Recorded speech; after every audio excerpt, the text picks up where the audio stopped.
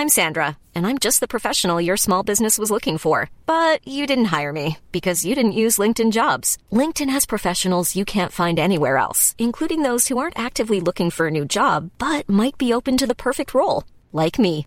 In a given month, over 70% of LinkedIn users don't visit other leading job sites. So if you're not looking on LinkedIn, you'll miss out on great candidates like Sandra. Start hiring professionals like a professional. Post your free job on linkedin.com/people today. It's that time of the year. Your vacation is coming up. You can already hear the beach waves, feel the warm breeze, relax, and think about work. You really, really want it all to work out while you're away. Monday.com gives you and the team that peace of mind. When all work is on one platform and everyone's in sync, things just flow. Wherever you are, tap the banner to go to Monday.com.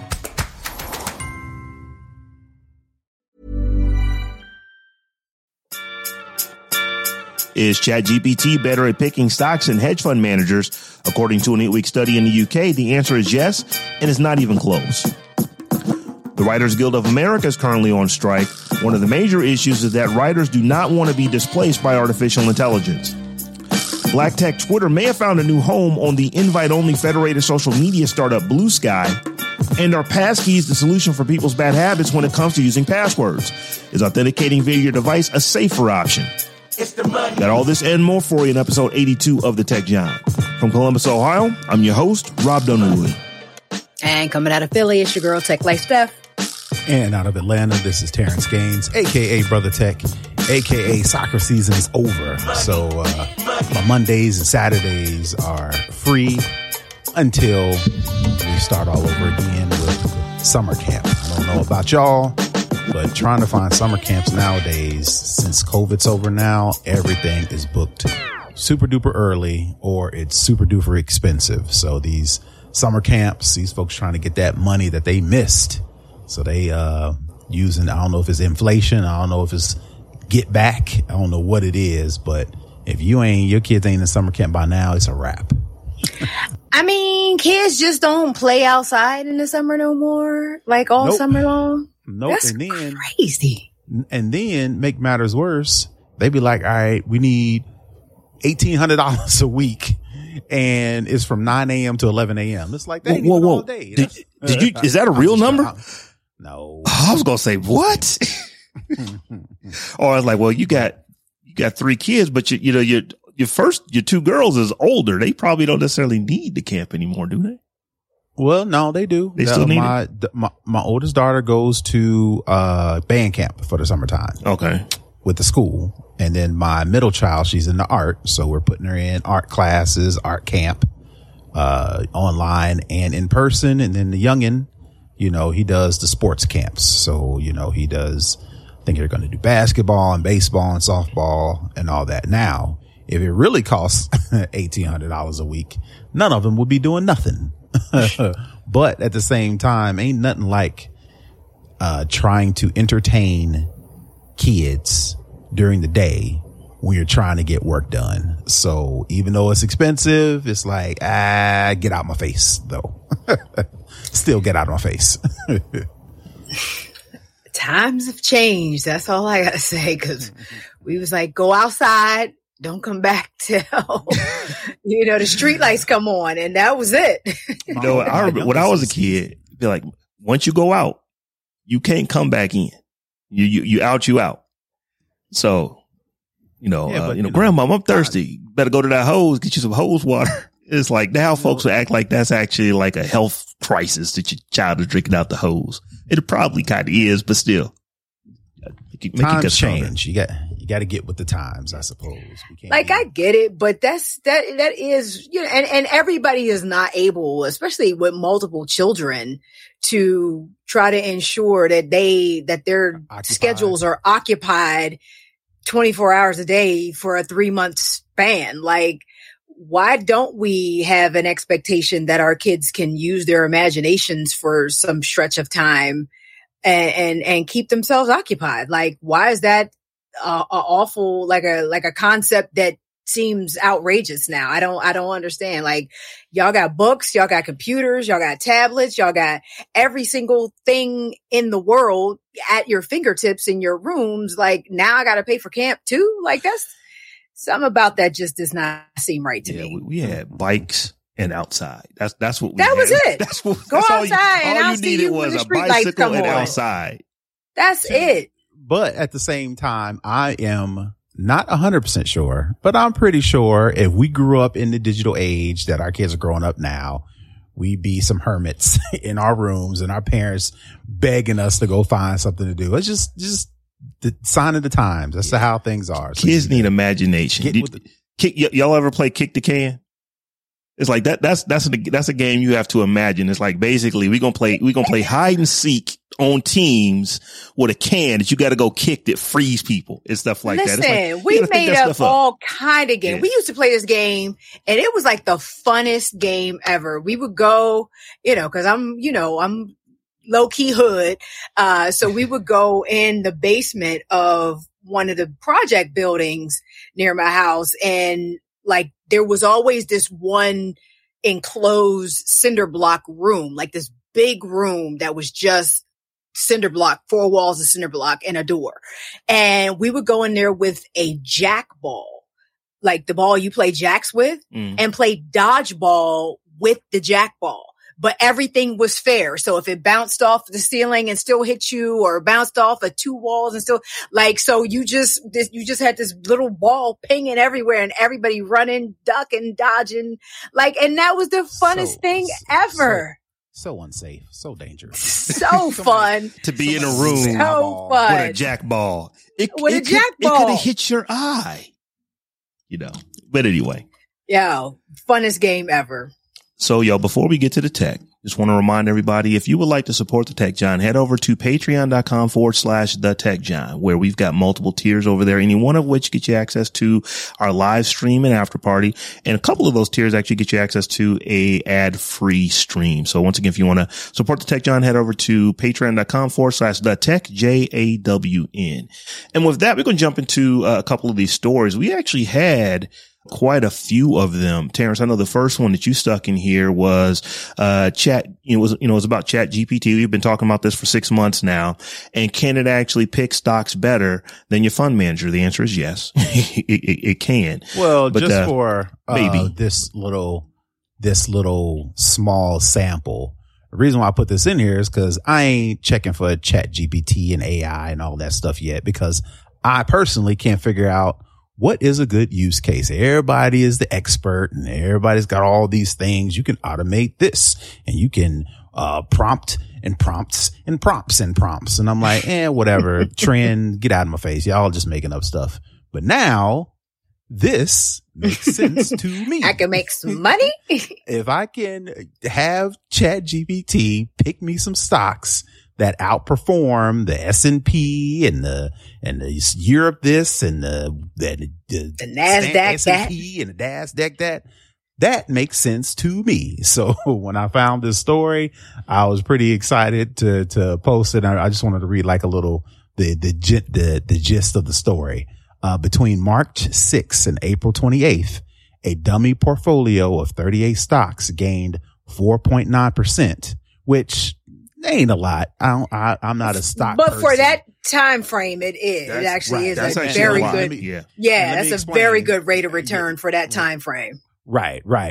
And I was going to then you lead right into the point to where while 10 leading investment funds clocked an average loss of 0.8%, according to an experiment conducted by financial comparison site finder.com. Over the same, now that's just, they beat the investment funds and the hedge fund managers and all these, places that you invest in. Over the same 8-week period, the S&P 500 index, which tracks 500 most valuable companies in the United States, rose only 3%. Europe's equivalent, the stocks, STOXX stocks Europe 600 index, ticked up to 0.5% in that time. So while 4.9% gain doesn't sound like a lot when you're used to like 6 and 8 and 12 and all these other things, you compare that with what the hedge fund managers did, what the investment funds did, and what the S&P and the NASDAQ all do. You take that 4% as opposed to a chumpy 3% and even losing 0.8%. That makes sense for me for something that I can use AI to do, pick stocks. And I just wanted to get y'all take on that. First thing is that this percentage is only over 8 weeks. That is a humongous increase over an 8-week period. Mm-hmm. And the fact that it is actually doing 2% better, close to 2% better than what not the NASDAQ, the New York Stock Exchange or the S&P. The S&P. So that is ridiculous, because if you extrapolate that over a year, you're going to, you're looking at that's 8 weeks. So you're probably looking at what, like 17 to 22% increase year to year. Mm-hmm. The only thing you ever need to do is invest in this. And, if you could do that, you're doubling your money not even every 5 years, less than every 4 years, you're doubling your money with those kind of rates. So that is a ridiculous increase. And if you really think about it, it makes sense, because what are these APIs doing? What are these bots doing? They have all the data that is available, and they're able to make decisions on that data at the speed of which computers can make decisions. So if you really think about algorithms in trading, this goes all the way back to the 40s. This is not like this is new stuff. Now, clearly they weren't using computers in the 40s, but they did have an algorithm. If these mathematical indicators make sense, then you do this. If they don't make sense, then you do that. And then you get to the 70s. That's when we started using computers. And then, you get to the 80s, and that's when like SuperDot came out, and they're really using computers. And then it just goes on and on and on. And I think that everything really changed around 2001. I believe that was the year that we went from the tick, which was like, you remember how stock prices back, if you think back to like, trading places. That was my first introduction to stock trading. Well, it's 42 and a quarter. It's 42 and a 16th. Everything was based off of 1/16 increments. And then in 2001, they changed it to decimals. So you literally increased your liquidity just by having the ability to trade with such smaller increments. And you're now doing it with computers. So what has really happened is that computers changed everything. They can make decisions more quickly than humans. They can trade more quickly than humans. And you can actually get things done with computers faster than what people can actually see it. And now the reason you're going to start seeing article about this, you had to be a hedge fund. You had to be a institutional investor to be able to do these kind of things, to have the kind of computing power to do this stuff. Now everybody can get access to ChatGPT to run this. So this is going to change a lot. You said you made all that about supercomputers and things like that, but most traders, they run on emotion. They'll see something and the stock is going down. And of course, one of the main rules of stock market is keep your emotions out of trading. Nobody can follow that. So these hedge fund managers, these investment houses, they'll tell you all day long, and they're using the data and the fundamental analysis and technical analysis and yada, yada, whatever at the time. If something's happening, they riding off emotion. You mean to tell me that I can use ChatGPT and have it pick stocks completely emotionless based on all the data since they've been trading on the internet? That to me is almost like, that's not foolproof, but it makes more sense to where me, the person looking at the stock and saying, oh, I read on the news that something's about to happen, so therefore I'm going to buy or I'm going to dump all this stock, versus ChatGPT. If I trust that and not willing to risk more than I'm willing to lose, if I can just take my emotions completely out of it, write up a couple of prompts, have it come up with a couple stock tips, and I just go that, then according to this, I'm going to do better than hedge fund managers and the stock market. That just takes the emotion out of it. My whole thing though is like, and I don't, this may just be me with not having enough of an understanding of the financial markets, but could this turn into a situation where, similar to when somebody gets like, similar to what happened with Silicon Valley Bank when Peter Thiel and them got spooked and took all their money out. You know, will people make a run on the stock market that now has to get paid out because ChatGPT did so well? Now you have millions of people that have to get paid out. There's still only a finite amount of money to go around. So if all of these people have to get paid out because they're killing the game, what does that do to the market itself? Does that crash the market when you have so many? Because the market is, you know, to your point, Terrence, about the market's designed. The market's designed for somebody to lose. And, you know, it only works when more people lose than win. So if you have this, you know, this mechanism by which everybody can win, what happens to the market at that point? The Illuminati will step in. So I think you're going to start seeing the institutional investors, the hedge funds, the big investment banks. You need to regulate this because as long as they have the advantage, and trust me, Terrence, to your point, they're not trading with emotion, or they are trading with emotion. I would argue that point. They don't trade with emotion until the computers and the algorithms to predict what they think should happen doesn't happen. That when humans throw a monkey wrench into it, to when their algorithm is telling them that GameStop should be going down, but regular people are like, nah, we don't want GameStop to go down because we love it. So I'm going to go buy my 5 shares in the face of all kind of data that tells you shouldn't do it. That's when the institutions have a problem because they can't make the money the same way that they were making it before. And they're allowing irrational people to get in front of their algorithms. I think it will be the same thing here. As long as they get access to that data first, as long as they get access, and they're able to make trades first, they're not going to have a problem with it because ultimately it's going to allow them to make more money. The issue becomes when they can't make money because regular people are making money. Oh, now you need to.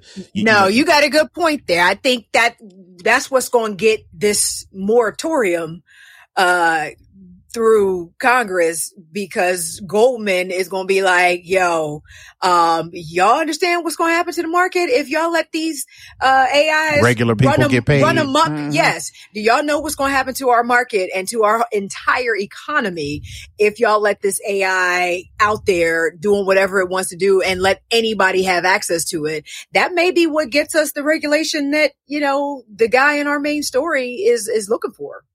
Until then, I may be taking some ChatGPT AI classes to get my money real quick. It makes sense because if you better do it now. People, businesses, you know, we're creatures of habit. You can forecast what someone is going to do based off of what they've done. So if you have the ability, it's like, let's take everything that's ever been written down and look at it in conjunction with how the market is going up and down, and look at literally every single decision that's been made. And you can really forecast, well, based off of these factors, this should do this. Therefore, you know, and you can even get to the, you know, to weight the percentage of what that thing happening should be and make bets off of that, all at the speed of computers. So I've always thought this was an area where it was going to start to, you know, make a difference in real people's lives. I should say regular people's lives, because it's now giving us the benefits of the supercomputers in the same way that the institutional investors have literally had definitely throughout the 2000s. But you really have to go back. I mean, we started using computers. I think DOT came around like 1972. So we're talking 51 years ago. Super Dot came in 84. That's, you know, so I can't do the math. I don't know how many years ago that is, but, that's a lot of years ago that we've been using computers to do these things. But as I said, it's never been regular people. It's always been the big institutional investors, the hedge funds that have been able to do it. And now, Terrence, you and I, Stephanie, we can go get a ChatGPT Plus account and start crunching some of this. And looking at the data and say, let's go do this. Rules everything around me. they're not going to let that happen. They're not going to let that happen. One of Meth's greatest, one of his greatest lines. But anyway, let's move on to this next one. This is also related to these AI bots. And it is, you know, for those who don't know, the Writers Guild of America is on strike right now. Now, I would say that their number one reason for being on strike is because they want more money. It's like they don't feel like they're being paid enough. But one of the other things, one of the major things, I think one of the top 4 issues is they do not want to be displaced by AI. Specifically, they don't want these bots writing scripts or writing revisions to scripts. They don't want anything that has come from the Writers Guild of America, anything that is covered under their union that has been created by them. They don't want that being used to train bots to ultimately come up with new derivative works that they don't get paid on. So they're actually striking over, and a large reason is over AI, and, seeing down the road that AI could absolutely displace them or make them make less. I was listening to to an interview when they were talking to one of the people that's, just a writer, but is part of the union leadership. And saying, so here's the thing. It's like, we get paid different rates for different things. So if you write something original, that's where you're going to get paid the most. But we also are able to come in and take an existing work and then rewrite it, rework it to make it work for today. It could have been a story that was written in the 80s and you need to redo some things to make it applicable to 2023. Well, if you had an AI write it and then you get a writer to come in and do the revisions, you don't necessarily have to pay them as much. And that was one of the, the examples that they use. Or you just flat out have AI writing stuff and then having us come, we do the initial revision and they have AI take over and do all of the updates to it. And they don't want any of that. So this is one of the areas where we're really seeing AI come in and potentially take people's jobs. The thing, though, is part of the provisions that they are proposing is that they get to use AI, but the studios don't. And I'm just like, where they do that at? You know what I mean? Like, I thought I was just like, the math ain't mathing on this one right now. Like, the math ain't mathing. I'm sorry. So, the math ain't mathing. Yeah, I'm glad you brought that point up. I was going to go there next. So yeah, they can use it to help them work out their thoughts and do things with it to ultimately make their job easier. But they still you still pay me as though I created that. Right. Make it make sense to me, writers. Like I'm all for unions and rights, workers' rights and all of that. But make that make sense to me, y'all, because it ain't making sense to me right now. The math is definitely not mathing.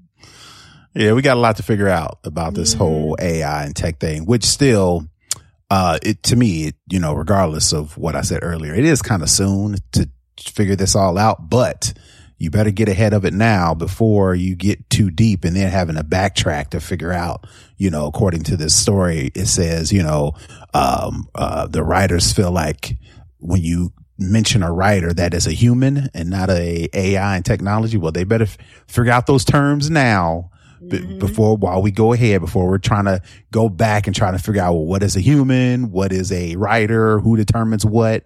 What is that later? Let's just do it now. So, I mean, I get it.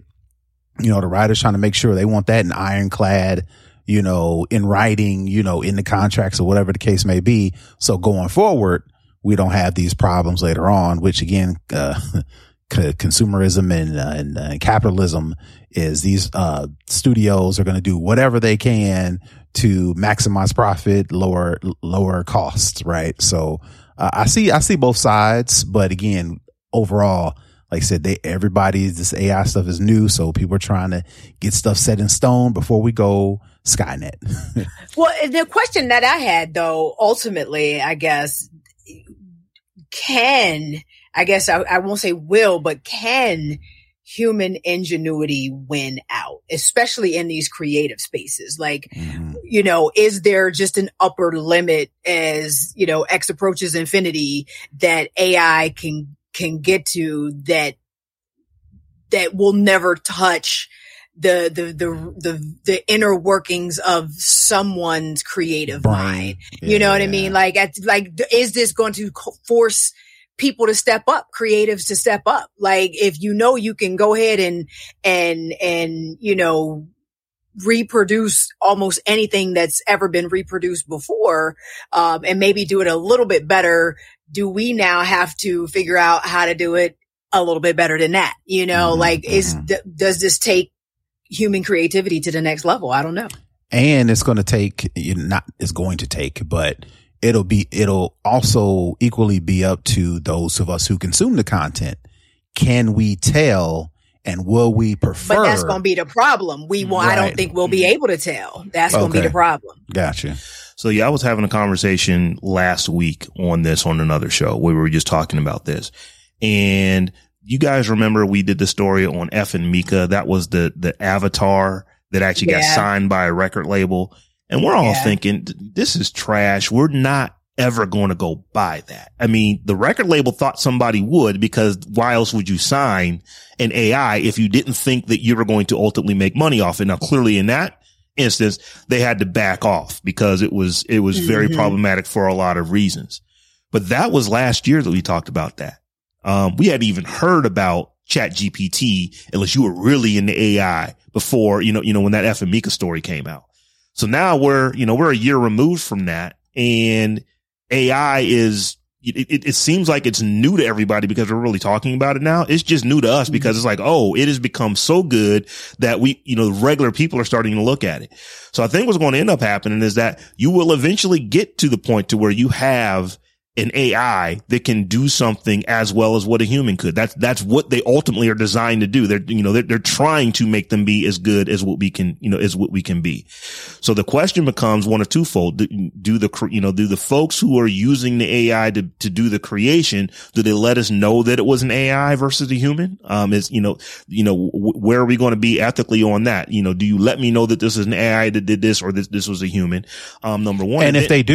And if they do, real quick, and if they do have to tell us, my second point that I was getting to is, will we prefer human created content or will we not we'll care? Probably prefer AI generated content. Well, they have been doing that already. Like some of the tech blogs specifically have been publishing AI generated articles, and they've been putting that disclaimer in the title. Portions of this article were AI generated or, whatever, just to be full disclosure. But that's journalism, where it counts to be transparent and authentic. I think, when you start talking about movies and music, it's going to be some shit, yo. It's really going to be some shit. We're going to have to figure this out because my stance right now is that I don't want to pay for some AI generated thing when I can go buy Jay-Z tickets. Why would I do that? The problem comes in when I don't know that it was AI generated and it's just, this track is banging. I'm just listening to it on, on Amazon Music or on iTunes or whatever. They got Jay-Z's voice rapping Ether right now that hit the internet, and like Nas's Ether, and which would never happen in real life. But it's just like, I mean, it's something, this is not going away. This is, and when we first heard it, this is going to be a flash in the pan. Some people were saying, nah, this isn't. This is not going anywhere. It is going to be here. It's only going to get better, and we're going to have to learn how to work with it. I was saying I was on another show talking about this. I've got a good friend who is diving in. He is actually an artist. Art is something that he does, but it's like, this is the way the world's going. It's like at one point I had to learn how to do things digitally. It's like when I first got into this, I was tagging subway trains. Then I had to learn, I couldn't just use spray cans. I had to learn how to, let's go to art school and actually do some stuff on canvas. And then while in art school, that's when the computer aided, artwork came in. It's like, so every few years I'm updating and doing something, something different. So now I'm learning how to write prompts. In fact, I got two friends who are doing it. Terrence, one of them, who is actually, doing stuff with Midjourney and the prompts they're writing and the stuff that he's getting from these prompts that he's writing. One of the things I was talking with him about was that this is something that literally, this is like going to be a new job description. Somebody to actually be able to come up and write these prompts to get it already is. It's not going to be a new job description. Yeah. There are already job postings out there for people that can write these prompts. And it's just like, it's kind of sad in a way that we're so willing to relinquish our entire intellectual property, like of the world, to a computer. Like it just, I don't know. It's kind of sad. And as somebody who loves technology, it's sad for me to think that that's where we're going, but that's where we're going. We're literally relinquishing every bit of our intellectual property to a computer.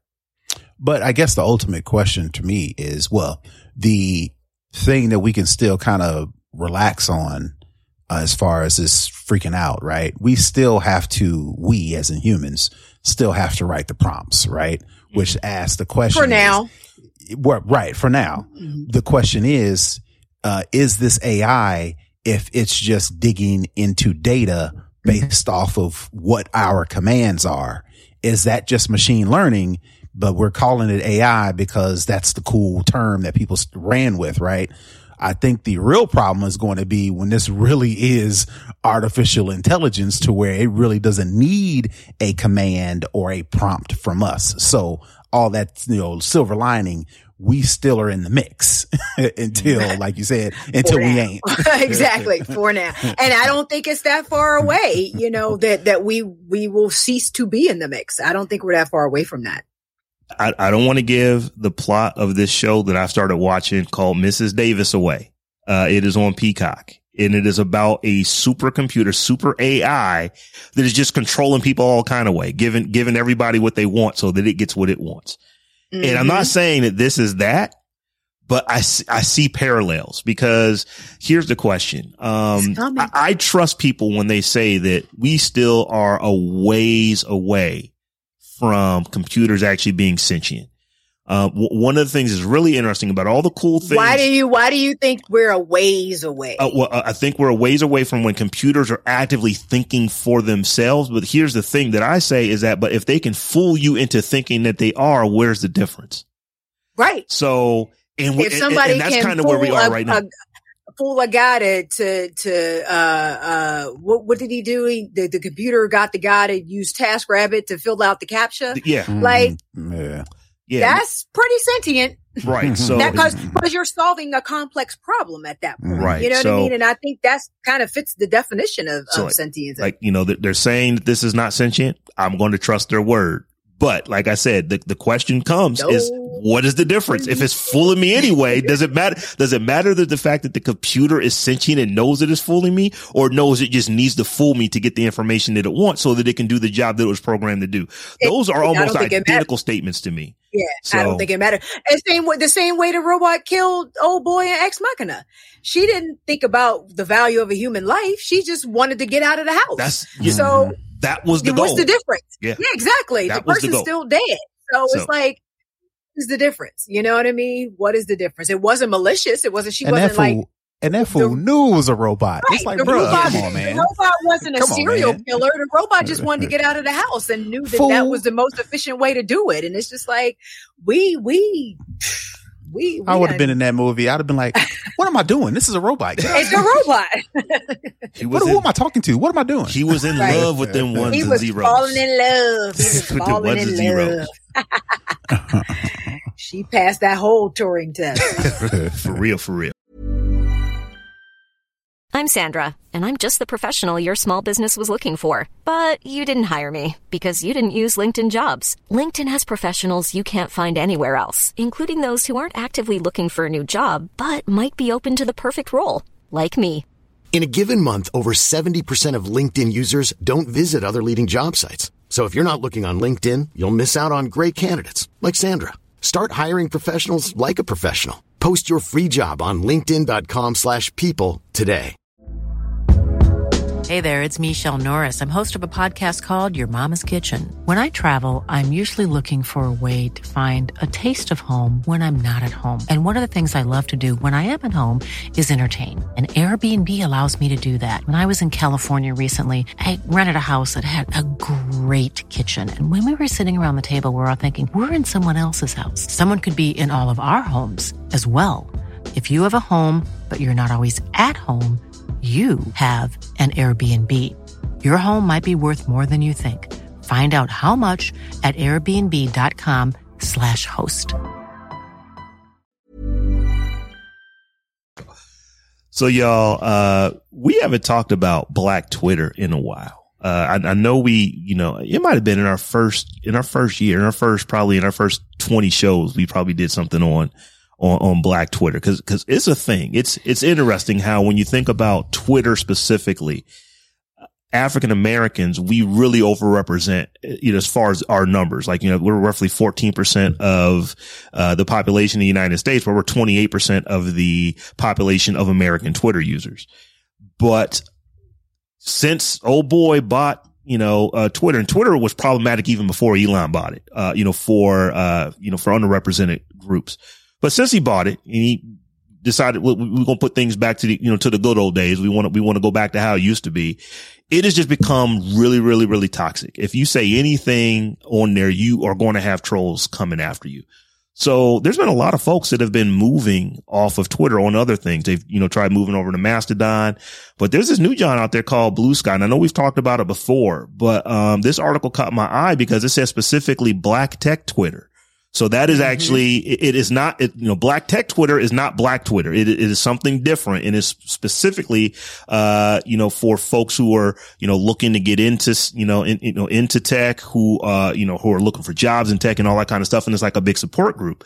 But as everything is on Twitter, stuff started to go to crap in the comments sections of some of these threads that would start, here in Black Tech Twitter. So one of the places that, Black Tech Twitter specifically is looking to go to is Blue Sky. And I wanted to kind of get your guys' take on that for a couple of reasons, because one of the things that we've talked about before is that should they just build their own? Instead of trying to build, or go to Blue Sky and build, get a foothold in Blue Sky. So you just build your own Blue Sky. I think we did that. It's called, what is it called? There's an actual Black Twitter out there. I can't remember. And that's the problem. I can't remember the name of it. So clearly the marketing game is not up to par, and the platform maybe not fully fleshed out, but there is I think it's called blacktwitter.com. I think it is actually called Black Twitter. And it, same sort of interface and that whole thing. I thought, I looked into, I've been hearing Blue Sky. Couldn't get an invite. Obviously, I'm on the wait list. So if anybody got a Blue Sky invite, holla at your girl. But I was looking at how they set it up, and I thought it was really interesting, the way they're trying to, number one, the way they set the company up as a public benefit LLC. Number one, I thought that was super interesting because it now means that executives may pursue social causes without prioritizing shareholder returns. So, they can do, everything ain't always got to be about the bottom line. So we'll see, how that manifests itself in the way they operate, since they ain't gotta make money necessarily. For now. Yeah, for now. And then the whole idea of this AT protocol, I don't know if it's AT or AT protocol, and the way they are planning to do moderation, is going to be interesting. Right now, I think it's just all human moderators plus, a little bit of AI and some other stuff, but they are going to allow anybody to create these labels. And I guess you get to sort of decide how you want your experience to be. It sounds like they're like, it's decentralized. You can take your data and your identity with you to different platforms. And it all sounds very utopian, but we're human beings. Right. Exactly. We're human beings. And it's just, yeah. I mean, God bless them for trying. That's all I can say. And that's what I was going to say, yeah, sure. You could attribute the current state of Twitter to the current ownership and the current leadership, or whatever you want to call it. But you will not ever be able to outrun dissent and people looking, and trolls specifically. Yeah. Black Tech Twitter or Black Twitter, anybody that is disgruntled with how things are going on Twitter can say, oh, we're moving over to this thing. And it's so much nicer for now until the rest of the world follows you over to Blue Sky. There's only 50,000 people on the platform. Yeah. Right. And that's one. And then number two, what I have always believed about people in general, and if we're talking to be more specific, Black Tech Twitter or Black Twitter in general, right? I think the allure, and correct me if I'm wrong, the allure of Twitter is being able to speak into a large community and everybody be able to see it. Black Twitter, as much as they wanted to kind of, we're unique, we're a different thing, we're a new thing.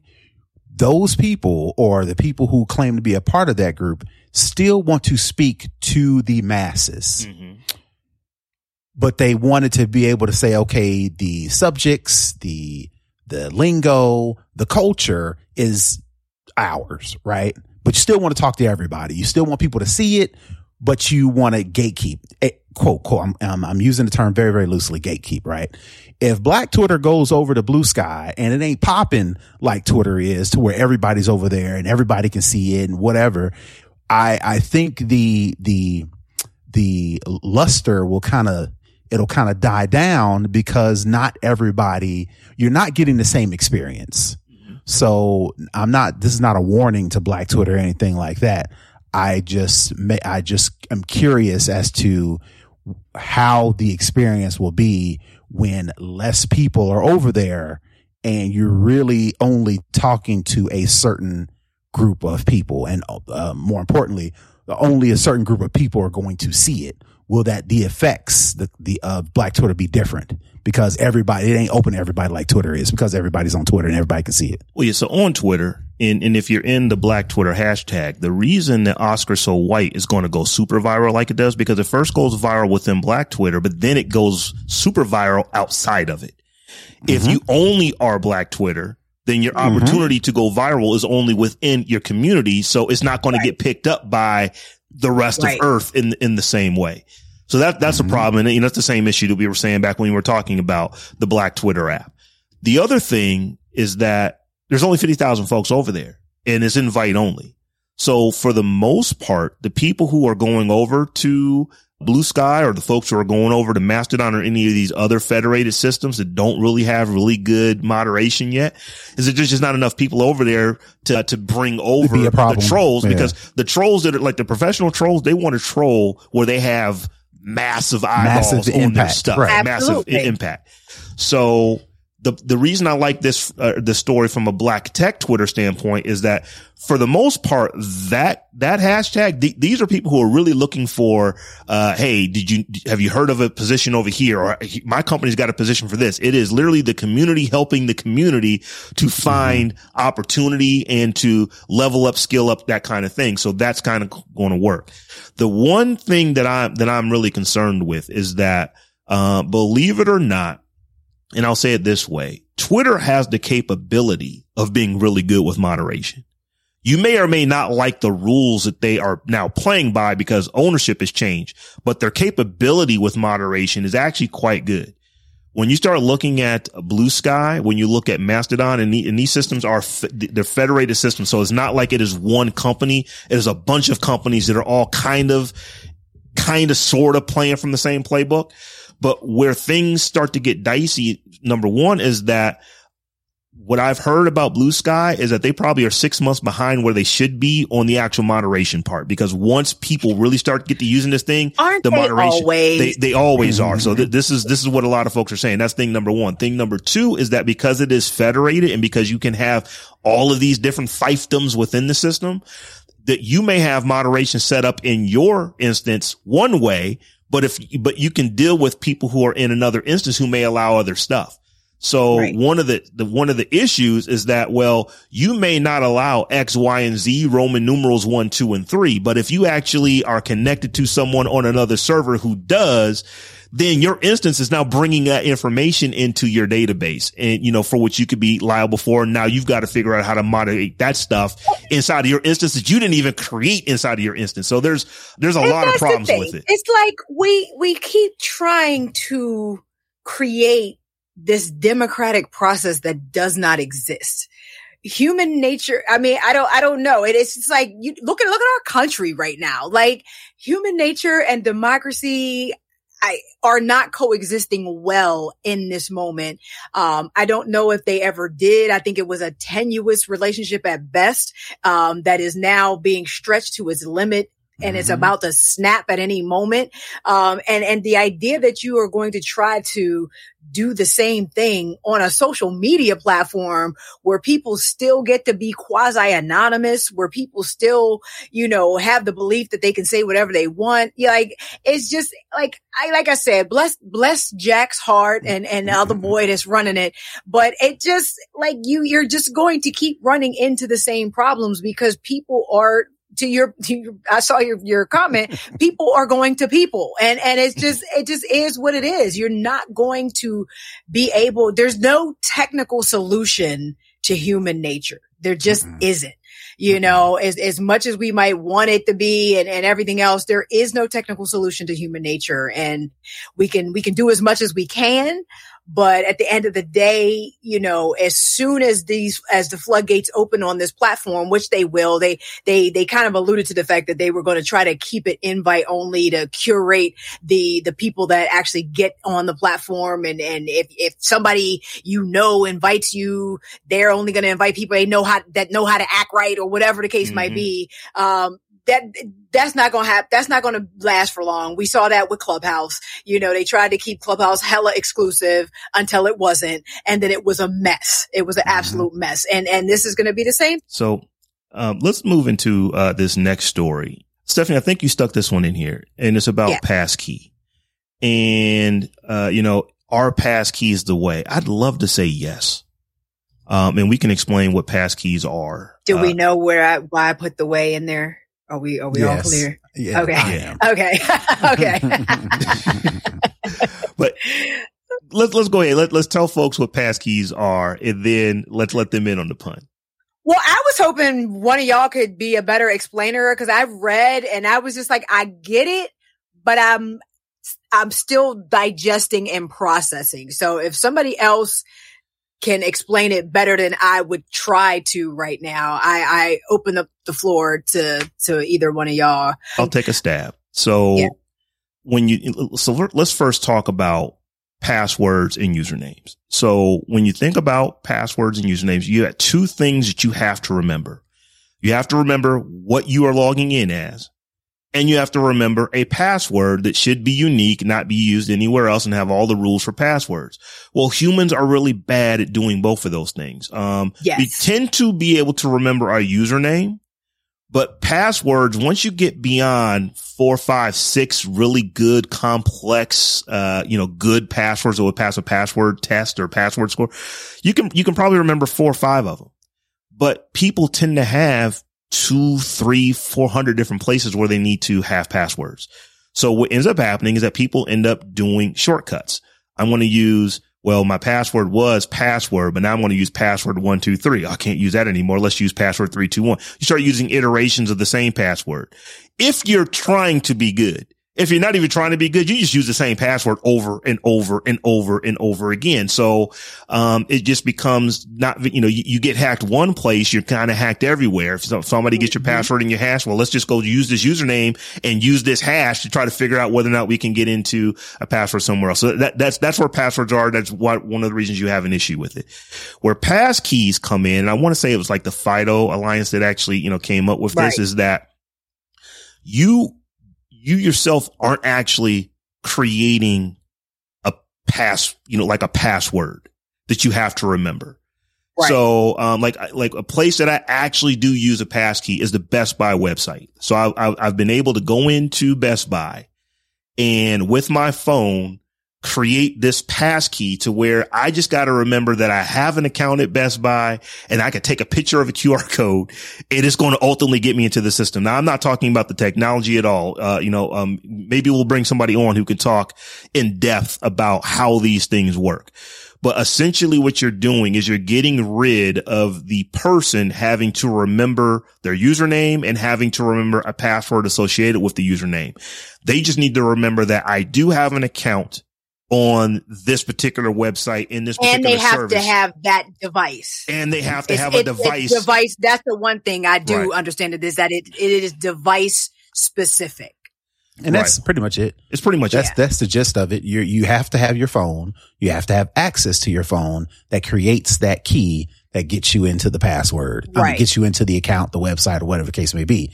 If you don't have your phone, or you don't have access to your phone, that means you can't unlock it using your, what they call it, biometrics, right. either your eyeball or your thumbprint or your face, right? If you don't have that, then you can't access the site.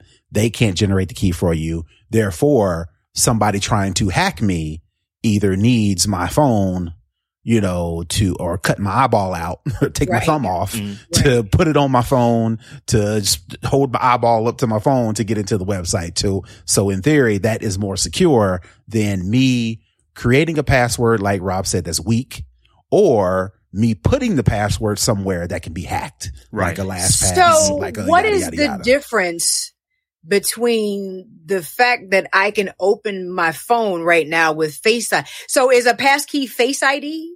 Like, what is the difference between having Face ID on my phone to unlock my phone and then using a passkey that needs Face ID to enable it to unlock my bank account? Well, it's one and the same, because your computer, well, let me not say you're one and the same. If you didn't have your phone and you wanted to log into Bank of America using your thumbprint or whatever the case may be, how is the website going to do that function? Right. Does the website have a camera? Does the website have a way to get your thumbprint or your whatever? The only way we know how to do that is via a phone. Since the phone can do it, then the websites are then entrusting the phone to create this key that then you use your biometrics to move on to the website that way. So it really isn't different. You're using your face to unlock your phone. Since you can use your face or your thumb or your eyeball to unlock your phone, then the websites are entrusting that technology to then create the key to let you in. So it's pretty much the same. Again, if you can't get it, if your face changes and your phone forgets your face or your thumb or whatever, the logic is then, since you can't access your phone, you can't access this website. Right. So then the security is, okay, well, if he can't do it, the person who owns it, then somebody trying to hack him certainly can't do it. And again, like I said, unless they chop my eyeball off or take my thumb off, which is very gross, but you get the point. It's making you more secure by not allowing you to authenticate by something that you know. It's making you authenticate by something that you have. You have a face, you have an ID. So, and here's the other thing. It doesn't have to be a phone. You could do it on your computer as well. Stephanie, you're using the same computer I'm using. It's got a thumbprint or a fingerprint scanner on it. You could set up a passkey, in a multitude of applications that will run on that PC, and then use your biometrics on that PC to authenticate with that website. The problem is that you don't generally walk around with your laptop with you. Like we did back in the day, wherever you want your laptop went. Now it's pretty much just your phone, maybe a tablet, but your phone is the thing that you have with you. So explain it to me like I'm 5. It's basically Face ID for everything. Yep. Or your thumb. Pretty or your much. Eyeball, I'm just saying Face ID just to simplify it, but Face ID to get into everything. Like right now, Face ID will get me into my phone. It'll get, like, I enable it for, my bank and some other very secure, apps that already allow it, but this actually makes it for everything. And it eliminates the password, because the accounts that you sign into now, they still autofill. Yeah. And then it'll say, use your Face ID, but as a backup, you need to remember your password, right? Yeah, it is kind of like a second level of authentication. That's actually where the problem comes in, because, like I said, the websites that I know that I can use passkeys on are almost all e-commerce websites. The one thing they are never going to do is not allow me to give them money, because I don't have my phone. So in almost every case, even though they're setting up and you can use passkey, I believe you can use it now with PayPal, you can use passkey, but you still have to have a username and password as your backup, because for whatever reason you lose your phone, you can't get in. Like Best Buy is never going to have the opportunity. They're never going to say, well, you know what, Rob, since you don't have your phone, you can't give us money trying to log into your account. They're going to have another unsecure way for me to get in. And that's where the problem lies. It's like, in order for passkey to be the promise that everybody wants it to be, it has to replace passwords. Google just enabled it. So it has replaced passwords in Gmail and all Google products. So unless you need to log in without it, and you still can't. We're getting there. We're getting there. So, so yeah, is it the way? It can be, but it's going to take a while for it to get there. Like I said, it is really, really cool technology, but you have to, you know, in order for it to really have the promise is that everyone is using it and only using it, as compared to still having these, passwords that can be ridiculously unsecure and very, very hackable. So I would love to see more places, you know, do this, but it's pretty limited right now. When I say it's pretty limited, I want to say the number of websites that we've heard of that you can use this is in the dozens, not in the hundreds of thousands. It's in it literally like 87 of them. I mean, I'm pulling that number out of the air, but it's not a lot of websites that we've heard of that are actually doing it. It's, you know, if you're using certain, password vaults. Oh, well, we now have passkey. You know, that you can use passkey with us. I want to say 1Password actually uses it, and it's pretty cool. And it's like, well, why would you still need a password vault if you're using if you're using passkey? Is it because for all the other places that you don't have the ability to use, passkey, you still need to have passwords. Another reason why something like 1Password is a cool place to do passkey, because it itself is what you're authenticating with, and you can still use a username and password to authenticate with it. And now, it may make you do 2-factor authentication to make sure that it is you, but you can actually use a password vault as your passkey authenticator, which is like multi-level. So I could go to your computer, pull up my 1Password on your computer, authenticate on your computer to my passkey in 1Password, and then allow me to log into the Best Buy website. So it has the opportunity to be really, really good. It's just, we're so ingrained in using passwords. You kind of need all of Earth to say, okay, this is the new thing. We're all going to turn this on July 15th. And this is just what everybody's going to do. And that's never going to happen. It'll be years and years and years that passwords still need to be around. Which is fair. I mean, we got to ramp up. You just can't tell everybody, hey, stop using passwords. Right. After 60 years, don't use a password anymore. When my concern comes in is that, does it take us so long that by the time we actually get to start getting close to mass adoption of passkey, there's something that's better come along that makes the whole thing easier? It's like, now we're starting all over again. More time for hackers to figure out how to get around it. That's all. So y'all, I don't think we have a spotlight this week, but do you know what we do have? We got a raise. And I got a shout out, and Terrence, you're not going to like it, but I'm going to do it because this one is special. Jeff Steinhauer, he actually gets flowers. You know why? Because he is now giving us raises twice. This dude gave us, he actually sent a message last year. It's like, hey, literally the same time last year, sent us a message. Hey, I got a raise at work, so I'm giving you guys one. Well, you know what? It looks like, the review time came again. He has now given us a second raise, for the second year in a row. So we definitely got to shout out Jeff Steinhauer. I mean, we really appreciate it. That's right. This is someone who has been riding with us since literally the very beginning of the show. And, so I wanted to make sure that we really appreciate Jeff it. In the chat. Where's Jeff on Mondays? We would love to see him and thank him real time. So we can give him his flowers. That's right. He's in the chat. Well, like I said, I know you don't like that, but since we gave him to him last year, he will get some more this year because that's what he's expecting. So we want to go ahead. My sick joke is we say, oh, we're giving somebody flowers, and then 6 weeks from now they die because we gave them flowers. So we got to change it up. It's like, all right, well, no, don't give me flowers. Right. Like I imagine that being a Saturday Night Live skit, right? To where everybody's giving somebody flowers. Every time you get flowers, don't give them his flowers. Right. Wait, no flowers, no flowers. And then So with that, y'all, let's go ahead and start getting ready to wrap it up. Tech Life Steph, tell the folks how they can get at you. It is official now. You official now. I'm official. You can follow me all around the web at Tech Life Steph, or you can visit the brand new StephanieHumphrey.com. Live and in full effect Check it out. Sign up. I actually have a couple of free ebooks coming out pretty soon. So sign up to be the first on the list to get the drop. All right. Congratulations. You can find me everywhere on the internet at Brother Tech. That's BROTHATECH.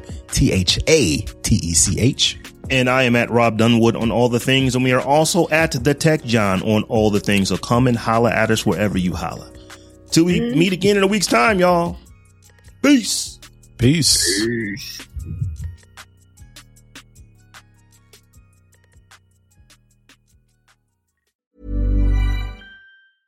Even when we're on a budget, we still deserve nice things.